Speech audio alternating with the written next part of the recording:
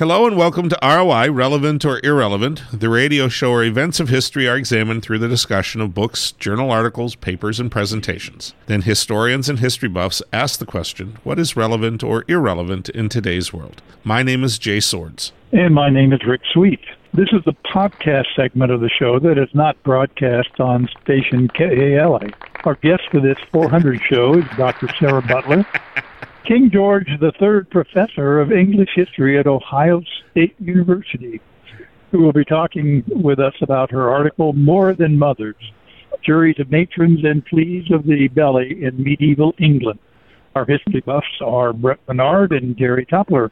Gary, you get to start us off this time. All right, thank you. Yeah, Sarah, could you give us the time period for when Fleas of the Belly began? Like, who was reigning in England at that time? So most of the stuff that I was looking at is 14th and 15th centuries. And 14th centuries, we've got all the Edwards in there. The three Edwards are in there in a row. However, I mean, this is definitely something that I think goes back a lot further, especially because that taboo about pregnant women, it's definitely in all of the earlier law codes as well. Even if they're not necessarily talking about executing women, they're talking about respecting pregnant women. So I would hazard a guess that we could say this goes back even into the early Middle Ages, like the 9th and 10th centuries. Okay. Brett? Do we have any records of women who knew they were facing trial going out and trying to get pregnant?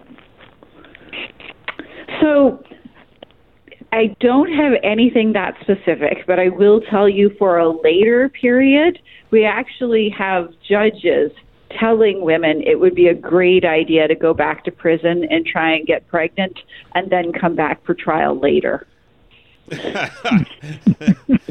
So Sarah, I have to ask, how exactly did that work? If I go back to jail, are there a lot of jailers who are suddenly finding that that there are some unexpected perks to the job, or what's going on here?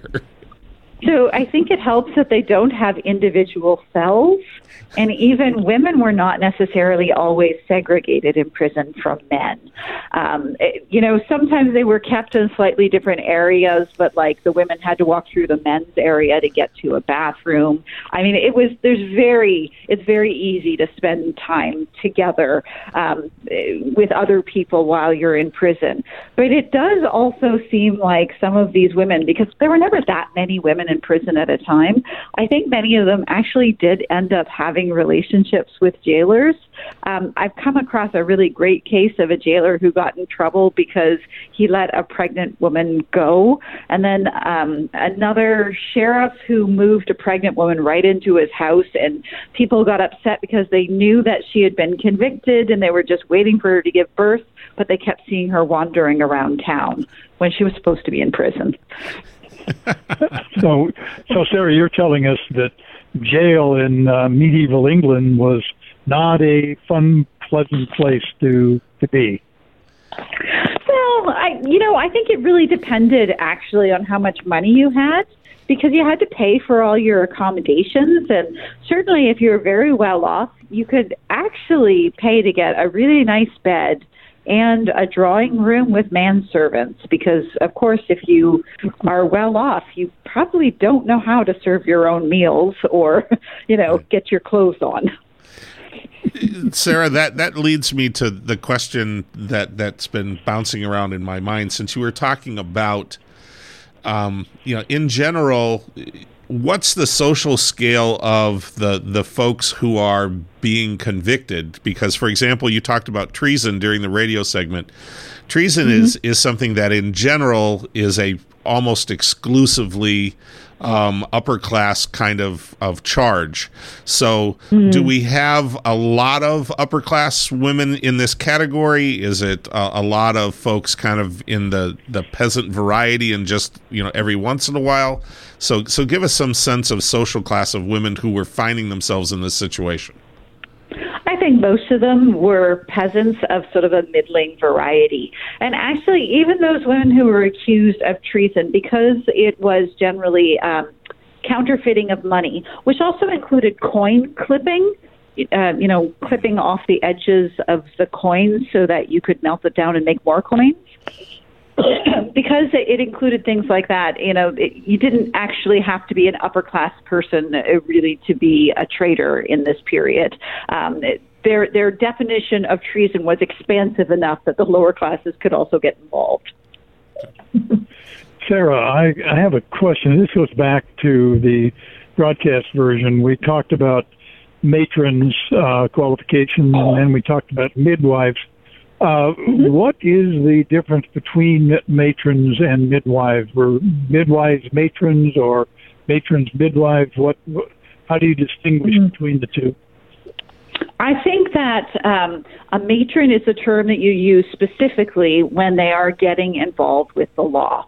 So I was talking in this paper chiefly about midwives who were called in when we have convicted felons who say that they are pregnant. But you can also have midwives called in to act as matrons in a number of other instances. So, for example, if a woman claims to have been raped, somebody needs to do some sort of a physical examination in order to make sure that her allegation is legitimate.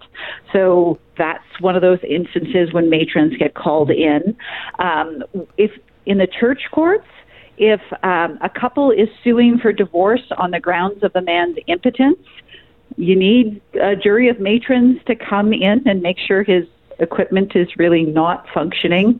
And I will say, one might think that those could be some really fun records to look at. For the most part, those are really not fun. They're very scary when we discover the sort of farming accidents that these poor men have been through that prevent them from engaging more closely with their wives. And another instance, if they find any sort of neonaticide, a small, recently born child that has been abandoned and has died, then the matrons are called in to figure out who in the community gave birth to that child. So they'll wander around from house to house squeezing breasts to see who is lactating. Okay. All right, Brett. Well, so you talked a little bit about the infertility trials. I imagine that's not fun for anybody. I can imagine that being surrounded by the women of the town might give some individuals a little bit of performance anxiety. Yeah, I know. That's what I'm always left thinking. Again, it's like, well, we'll just see if you guys can do this. It shouldn't be hard. Could anybody perform with an audience like that? Right. Makes sense to me. Yes. I will say, I think that sex often was not happening in the most private of scenarios in the Middle Ages anyways. Right. Families usually had one bed, everybody hops in, and so parents are clearly having sex in the same bed that their kids are sleeping in. Otherwise, they wouldn't have more kids. But even still, that's just going to be uncomfortable. Well, but there's a difference between that and having, 7 or 8 women of the town. Yes. all staring at you in a well-lit room. Yeah, I can't imagine. And actually, when they talk about that happening, it usually took place in the ale house, which, again, can we get more uncomfortable? Right. Public humiliation. Yeah, I was going to say exactly. that adds a whole nother meaning to the concept of public house. Yes, it does. Terry, do you have another question? Yes, I do. Yeah, Sarah, did the idea of pleas of the belly, did it make it across the ocean to colonial America? Do we see any ideas of that? Thank you. Yes, it did. And actually, this is something that goes on well into the 20th century. This and juries of matrons. And it becomes a much greater deal, obviously, as people start worrying even more about the inhumanity of execution over time. So, yeah, I mean, this really continues right up until the point where they abolish executions in Britain. And honestly, I'm assuming that even today, if a woman is on death row, there's no way they are going to execute her if she is pregnant. Granted, I think you said on death row for like 20 years now. Right. So that changes things. Exactly. Yep. All right. Rick, I'm going to let you have the last question. Okay, Sarah, since I'm a law school dropout many, many decades ago, I'm curious, the pleas of the belly, was this something instituted in the medieval period through royal decree, or is it considered common law? So that is a really good question. I mean, I don't see anything in the statutes about this. Instead, this is something that comes in through practice of the law. So yes, one would assume that, again, this is custom that became common law over time rather than imposed by the king.